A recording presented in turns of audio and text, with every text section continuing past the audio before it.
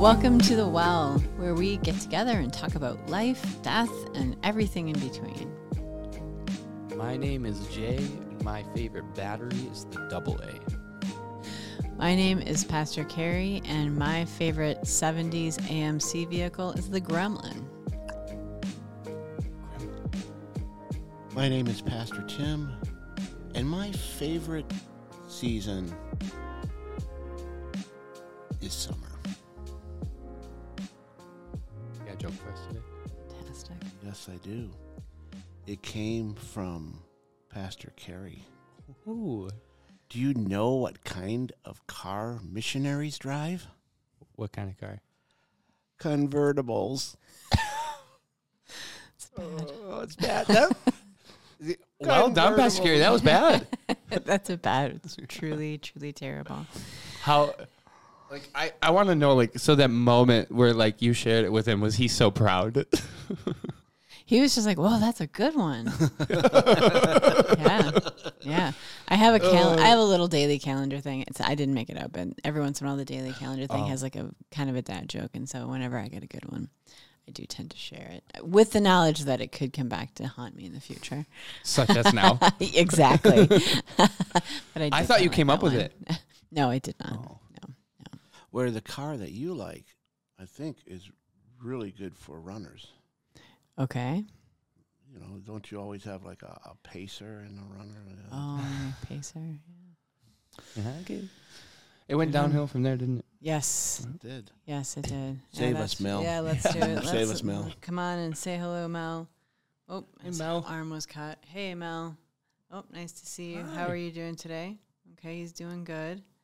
His shirt was kind of falling down, but I think you've got it up in a more appropriate place. Thank you for doing that. Okay, sure. All right, Mel lives at the bottom of the well, and he collects topics that he overhears people talking about when they're passing through to and fro around the well, just in case anyone would like to come by and discuss one of those topics someday. So he has agreed to pull some topics out of his well collection for us today to see what kind of thoughts we might have. Sound good, Mel? All right, let's, why don't we go down and see if we can grab our first one for the day. All right, here he comes. All right, he's got one up, and there we go. Thank you, Mel. Thanks, Mel. All right. Perfect. Ooh, okay, a long one. Come on. So Genesis 1:28 says, God blessed them and said to them, be fruitful and increase in number, fill the earth and subdue it. Discuss the damage this text has done in terms of how readers of the Bible have treated the earth. All right.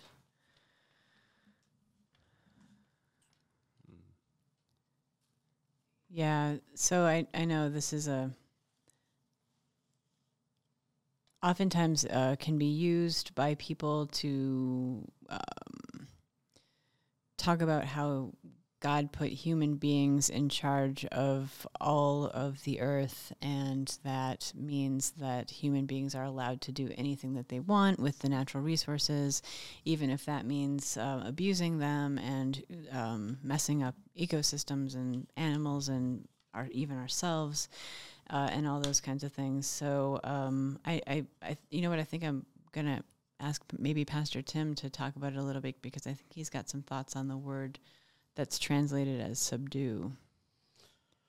I was From trying to Hebrew. get to that right away in Hebrew, and the word actually, I think, is mistranslated as subdue. Right. It's kind of more of a stewardship word, care for. And I think, and I hate to say if I'm doing this wrong, please correct me, but I think the subdue came from the King James when they went from translating the Hebrew into the Latin into English, and that brought that about. I think it's more that we're called to be stewards of creation, and that we're to, fill the earth. We're supposed to, have children and that, have family, and we're supposed to then care for the earth. And the way I look at it is, if I make something beautiful and I give it to my child, there's kind of an expectation that my child will treat it properly. And if I come to their house and find it in their garbage can, or find garbage laying all over it, I'll kind of be a little disappointed. Well, God has given us this beautiful creation that God has made, including other humans and animals and all this. And when we treat it like we do, I'm sure God's a little disappointed because this is 6 days' work that he did on this. I'm not taking it literally, but no, God did this beautiful work and is continuing this beautiful work. Creation has not ended. Creation continues with God's interaction. And so I think when we mistreat creation, in a way, we are mistreating the gift of God. So how dare we do that? But I think it's called more to be stewards, not subduers. Mm-hmm. I think... did you? No. Okay. Yeah. So yes, to the stewardship, I think that's way more helpful. And Pastor Tim, my understanding too was that when it came, at least when it stopped being translated out of Hebrew and from the Latin to English is where that happened, and choice of man there. But so I want to, if I may, I kind of want to take another angle that the question maybe isn't exactly asking, because I know it says how we treated the earth. But there's a topic here that this verse is used for that is personal to me, and I am not calling St. Luke's or Pastor Carey or Pastor Tim out here. I want to be very clear with that. I'm not. But I do want to say I don't think the church talks about this, so I want to take a moment to. Is when it says be fruitful and increase in number, or be fruitful and multiply, that can be used pretty strongly to tell people they're not truly Christian or living out their faith if they do not procreate, right? And so to people who choose not to have children, or people who can not have biological children, or infertility journeys, I could spend a whole podcast giving the answers for that, listing off those things. But the number's actually increasing right now, but we are public about it now. But Stephanie and I are one of the 1 in 6 that have had a very long infertility journey, and this verse alone caused a ton of pain in our life, and so I don't mean to get personal, but more so of if we're stewarding creation, that we're stewarding each other in the way we I guess I'm asking the church to be more conscious of how we steward each other in the way we interpret the beginning part of that verse too. That we, it isn't our sole purpose. That there are ways that we steward, or, add a number, whatever that may mean. There's context there as to why that was written and when that was written as well. That our worth is not based on that statement, I guess is where I'm going. I think our worth is based on God making us beloved first and foremost. But yeah, so I know I probably hijacked that question a little, but I do think that that verse unfortunately has caused a lot of pain, and I'm not saying this specifically like to praise Stephanie or anything like that, but like we didn't know it was 1 in 6, and so we had some people come and talk to us and realize like, oh, they were going through this too, and like and actually the more we're learning, the more people talk about it, the numbers actually probably there's probably it's even more, like 1 in 5 or whatever. So just that there's a lot of shame and guilt that comes around that because of this verse too. So I just thought I'd bring it up. Yeah. It, and also has been used similarly against LGBTQIA people Yep. because Yes. this is supposed to reflect the quote unquote natural order of things, right? If God created things with order, and this is a much longer conversation, but some people point to these verses in Genesis as laying out for us what God sees as the natural order. So if two men and two women can't naturally come together and make a baby, then it must be an unnatural union, right? That's some of the things that people have inferred from these. May I quickly jump in on that quick? Please. Not to interrupt you, but No. that is huge, and a huge part of my journey of realizing I needed to take more seriously how I support people in the LGBTQ community, because we were praised for adopting children when we were just as unable to procreate, if you will, in that quote unquote natural way, as someone who orientation is different than mine, right? But really, Exactly. we were praised for it. So that to me, I'm like, that's a total breakdown, right? And it is used against them. So Yeah, and to just briefly say what you said before, these words were written at a specific time and in a specific place by specific people with specific reasons for why they laid things out the way they did.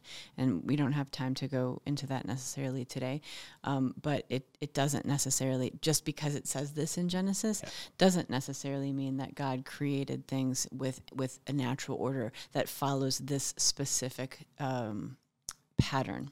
right. For those who would like maybe to look more into this, look up Marduk. Yeah, good point. Yep. It's a creation. It's a creation story. Yeah. Great. Okay. Well, I Mel feel hit like- us hard. Yeah, I feel like giving her another try. All right, let's give it a try. That was a nice one. It's a good question and something we should be talking about. Yeah. All right, Mel's looks like you got a good one for us. Okay. Excellent. Thanks, Mel. Big paper, little sentence. Uh-oh, that one fooled us. Is anything really new? Are there such, or is there such a thing as artificial? Oh, Is anything really new? And is there such a thing as artificial?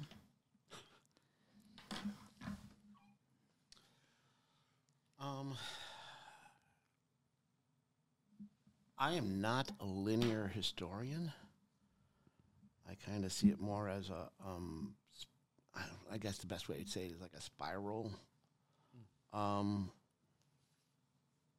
Beyond the Christ event, I could argue that there's really nothing new, to me. I mean, yes, we've invented airplanes, we've invented rocket ships, but all the stuff to do that was there, and all of the knowledge or the gathering that we gathered was all there. We just had to put it together, which is an amazing thing to me. I love science. It's amazing. But if you ever get a chance, the history of science, some best topics. I love reading about it. Is there anything artificial? I would say being artificial and natural. Natural is something that came out of creation through an evolutionary process that came to where it is now. Now, if I take 2 or 3 different things from that and put it together to make a new thing, I could say that that's artificial, but I'm still using the products of creation to do that. So, yeah, you could say it's artificial.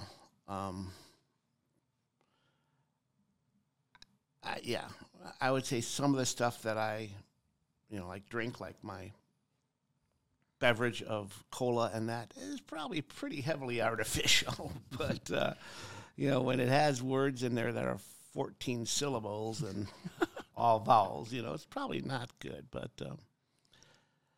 yeah, you could argue, no, nothing's artificial because nothing's new. Nothing's not already here that we haven't, have access to. So, I was I typically listen to my own music or something through my phone when I'm in the car. But I had the radio on a few weeks ago, and the before I could switch the station, I started listening to this talk show, and they were talking about water and how like the water that they're drinking or like using for their shower or brush their teeth, whatever it was, like could be the same water that like Einstein used to brush his teeth or flush his toilet or whatever. Like, of course, they were being funny about it, but at the same time, like I guess maybe that's my answer to this because this one's stumping me. But that I do think there's like maybe nothing's necessarily new in that way, but I do. I think that's a gift in some ways because there's things that connect us. If we go more spiritual or religious about it, that it's our connecting point to God is that we are creation. We're connected to creation. So that we're new. Human life is created. Is that meet my child? Is it? Well, they're a new baby, right? But like, there's still a creation that's connected to the rest of creation before and after it, right? And so, remember, you are dust to dust you shall return. Right? Yeah. And the artificial thing, I don't. That one is that one's stumping me. So I'm gonna let Pastor Gary save us. No.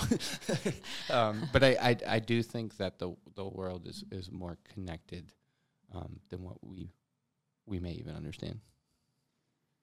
A couple of thoughts. I think I forget, but there is a sort of mathematical equation for the chances of an atom that was in Jesus' body now being in your body, but it's like 1 in 10 or something like that, or like 1 in 5. It's like it's super like because obviously atoms, right? Like there's no count for how many atoms are part of our body. It's a funny thing, but it definitely starts you thinking. And I think that this is probably this question again probably refers to our perspective, right? I mean, how we are little animals on a little planet, right? Without a ton of knowledge of what we're doing here, how we got here, why we're here, right? I mean, we have theories, we have lots of theories, and we have lots of writings, and we have lots of people's opinions of all of those things. But if you were to sort of zoom out, what does that mean? Is anything really new? I don't know if that question even really has a lot of meaning. Right? Like, I guess, and I think, Jay, you're right. Like there are connections here that we have absolutely no understanding of. And I think that there will come a day when we aren't constrained by our human perspectives anymore, that we might understand just a little bit better what some of this stuff means. But I think us saying something about is anything new is kind of like fleas on a dog arguing about who owns the butt. Yeah. Well said. I'd like to add one other thing. Because I like to say here. butt. But I'd like to say one other thing here. What I think about is when I see scientists and theologians arguing, or people who espouse to be theologians arguing about who's right, in reality, they're both right. My wife is a scientist, was a science teacher, and I believe that God has given us everything we need. I mean, who would know that you take bark off of a tree and chew on it, it'll remove your pain? So I believe in this creation, there's maybe a cure for cancer or whatever. We just have to discover it, have the ability to discover it, which is what our lives have been, is discovering the gifts of creation. And when I see religious people attacking scientific people or vice versa, they should be in partnership. They worry about we worry about the who and why, and they worry about the what and when. And together, I think we could do amazing things. But we decided we want to be better than them, and they want to be better than us, which is silliness. And plus, we're all still more interested in who we can kill. Yeah, we Than haven't anything evolved all else. that far. Well, So, yeah. How we've much done stuff really we can good get, at- and we've done how really much, good at finding out what in creation can how kill many people we can. Yeah, Yeah. exactly. All right, Mel, what do you think? You gonna give us one more shot today? All right, fantastic. Here he goes. All right, he's found one for us today. All right, Thanks, Mel. thanks, Mel. Thank you, Mel. Why am I always That's a long one. Ooh. Peter Rollins in How Not to Speak of God. Much desire to seek after God is nothing of the sort. For instance, to seek God for eternal life is to seek eternal life, while to seek God for a meaningful existence is to seek a meaningful existence. What does it mean to truly seek God? I like that question. I like Peter Rollins. So. Do you want to? You want to read? Yeah. Yeah, Let's one do more it one time. more time. Much desire to seek after God is nothing of the sort. For instance, to seek God for the eternal life is to seek eternal life, while to seek God for a meaningful existence is to seek a meaningful existence. What does it mean to truly seek God?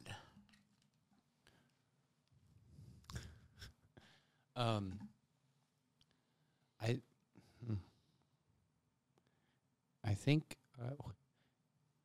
Well, I'm first and foremost, I'm stalling to get my thoughts together. But I will say that I don't think there's a single answer to this question, and I think that's the beauty of it. So maybe that is my answer in a way, as I think there's multiple answers, and I think that's the beauty of this idea and of who God is.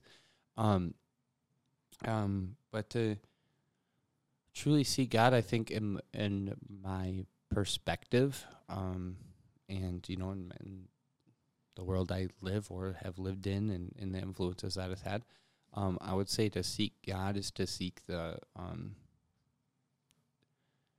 maybe twofold: to seek the well-being of others, but also to seek. For me personally, it comes down a lot to seeking and being in and maybe participating in the beauty of creation, and just I think just resting in that is for at least for me way to seek God. I think to speak on someone listening to this to speak and say, here's how you truly seek God, I don't know if I would have an answer for that personally. I think for me, I think I heavily, and I've said this in previous podcasts even, I heavily lean on to Jesus revealing who God is to the world. So for me, I'm going to look to how did Jesus reveal God into the world, and how did Jesus interact with the world, and look at those things of how I'm going to seek God, and to look to, well, how did Jesus reveal God in the world, and kind of backtrace to how do I participate in how Jesus brought God's attributes into the world, so to speak. So maybe that would be my answer is a little more broader, but personally for me, it's the beauty of creation as far as like a personal like reminder of who God is, and then participation, I guess, would be looking for ways to help the well-being of my neighbor, or attempt to try to look beyond myself, I guess. Sure, thank you. I'm going to start with a couple of quotes. One is, "The distance between you and God is never closed by you." And I say that a lot because I think oftentimes our faith traditions have not brought that to our consciousness, to our awareness. We are humans. We are little animals on a little planet, right? We can't close the distance between ourselves and God, right? Only God closes that distance. And then my second quote is, God is only as far from you as your belief as God is far from you, right? God is only separated from you in your belief that you are separate from God, right? So, and then third, sometimes people say there are multiple paths up the mountain, right? But I say there are multiple paths down the mountain, right? God comes down the mountain. We don't go up the mountain, right? God chooses to reveal God's self to us in multiple ways, and that's what the ways down the mountain mean, right? So when I think about seeking God, I try very consciously not to think of it as some type of an achievement or some type of thing I can work towards, right? Because there is no I don't have to seek God. There is no separation between me and God, right? Yeah. So I think of it as, how do I become more aware of God's presence, right? Because God's presence is certainly here all the time, every day, in every situation, not only with me, but with every single person and place and thing on this planet. The thing that sometimes humans have a hard time doing because we are very distracted with the things that we can see. Remember, Mr. Rogers also said, it's the invisible that matters, right? Not those things that we see and touch. It's the invisible things that are the things that really matter in life. He says that, quoting from the book, The Little Prince. Yeah.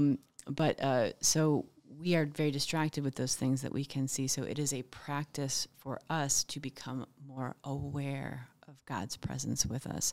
And that's where things like spiritual practices come in because it's a practice to shut off our awareness and our worries and the voices in our head, both anticipating the future and regretting the past and living in that moment and opening ourselves up to the presence of the divine, which can also be a scary thing and also be a thing that we would rather not do. Maybe I'd rather not be aware of God's presence with me, because then maybe my life tends to take a different direction. When you said that we get distracted by the things we see, I would just watch the show on dark matter, and all the energy that we're now discovering is in dark matter, but we can't see anything. And then I thought about God seeking us. We don't seek God. I have a pin that says, I found Jesus. He was hiding behind the couch all the time. You know, we don't find Jesus. He's here. I love that pin, though. Yeah, the pin is awesome. I think of Elijah in the mountain. Jesus popping up not in the fire, not in the earthquake, not in the wind, but in sheer silence. Yeah. The sound of nothing. And when I look at, I guess, I'm aware of God's presence. If God is love, then when I'm seeing myself and others and creation as creations out of love and respond to it that way, and I mean agape, self-empty and giving love, then I am aware of God's presence more than when I'm not aware of that love. Right. I think that's why John said God is love, because that's in our awareness of God's presence, because of when we experience that love, we experience God. Yeah, and I would say too, thank you, and just super quick, we are oftentimes really apt to quantify how I can experience God and how I'm not going to experience God, right? God will answer my prayer in this way, and that's how I will know it is God. If it is answered in this way, in this sequence, with this particular number of things. But when we do that, when we place those expectations on God's self-revealing, we will undoubtedly miss it, right? I mean, how many times, and this is for me, right? People will call my attention. Yeah, well, where was God in that situation? Well, God was in the nurse who came into your room and offered to hold your hand. Mm-hmm. Yeah, but that was the nurse. No, I mean, yes. Yes, and? Yes, and that was God. When you were praying for that strength that you needed and that nurse came in right at that moment, be open to where those things come from, because they come from the most unlikely places, which reminds us of the Good Samaritan story again, right? Yeah. Or the idea that when I want to exclude somebody, put a circle around and say, me and God are here, that's removing what God has created, and thus, in a way, turning my own back on God by excluding that which is Christ God Right. himself. You know how God is going to reveal God's self to us right now? Tell us, In Pastor something Carey. that I like to call cool pie. And that is the name of it, right? This is, Straight up. that is the name of this. This is from the 1976 St. Luke's cookbook. And this actually didn't have a name associated with it because it's from the children's recipe section. So these were submitted by the children of the church. Some of them have names on them, but some of them don't. This is called Cool Pie, and it did not have a name, but when I saw, I hope we can, it's frozen. It's a frozen pie, so you got to kind of get in there for the crust. 1976. 1976 I think we should cool call pie. this Fonzie. So it was given the name. It was given the name Cool Pie, but not a name of who submitted it. Exactly. Yeah, sorry.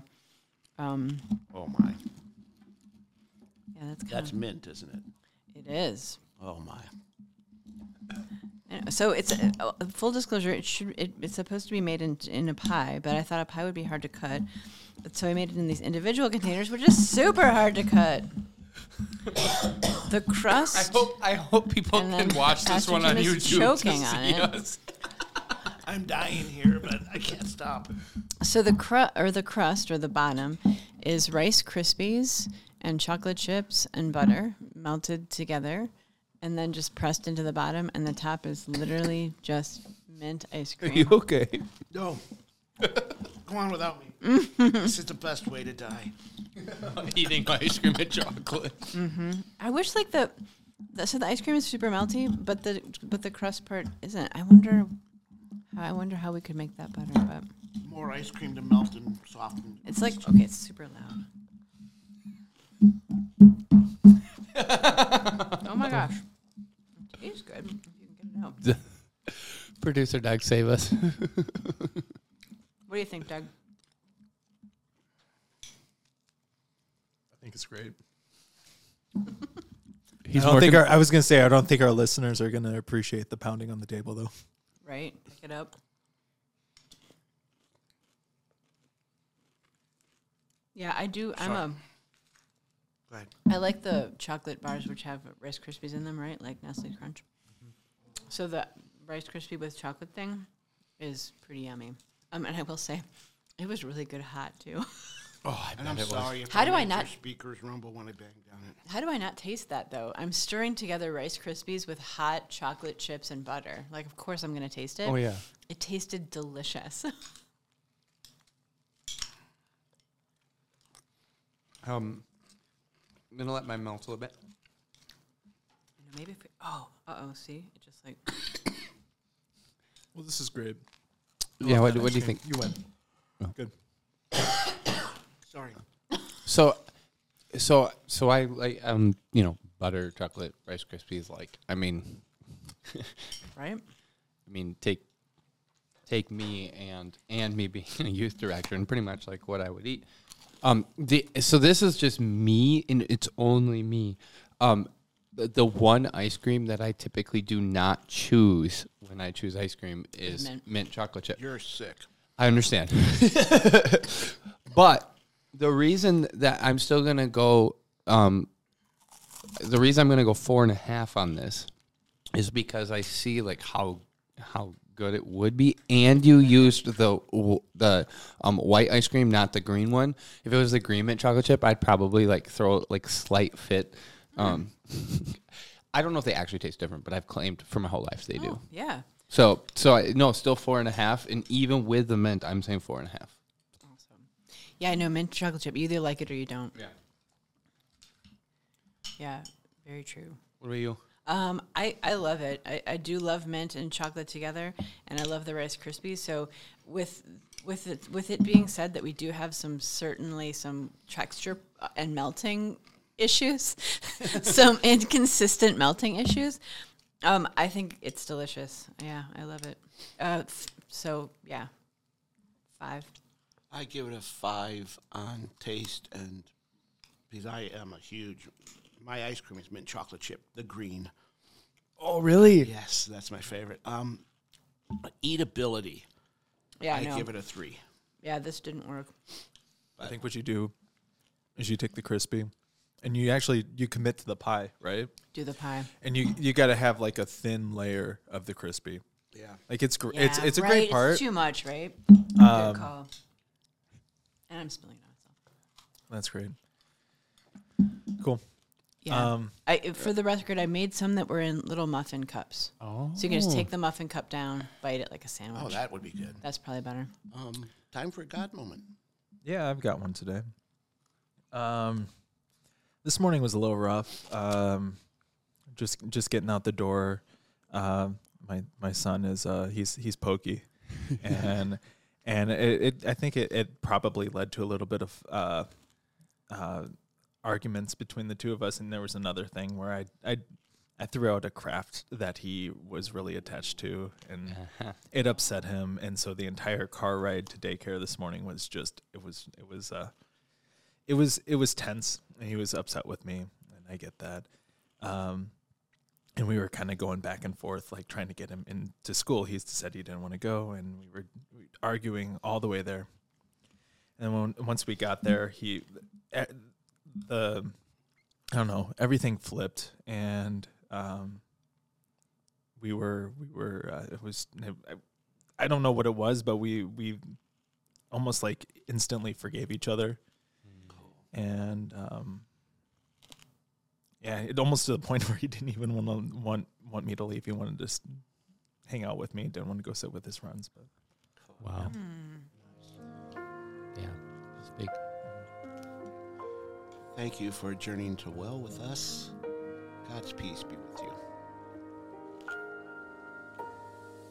The Well is a podcast of St. Luke's ELCA in Middleton, Wisconsin. You can follow for new episodes airing every other Thursday on St. Luke's website or wherever you get your podcasts. If you would like to drop a question in the Well, you can dive over to stlukes-elca.org/thewell to submit your questions there. The Well is sponsored by St. Luke's Foundation. The foundation is dedicated to leaving a legacy for future generations. You can learn more at stlukes-elca.org/foundation. Thanks for listening, and we'll meet you next time here at The Well.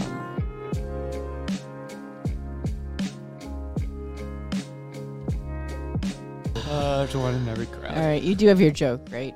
I have Ready with your joke. joke? Oh, that's good. Perfect. You've been backing him up with some jokes on these. It's been. I was saving that spectacle one.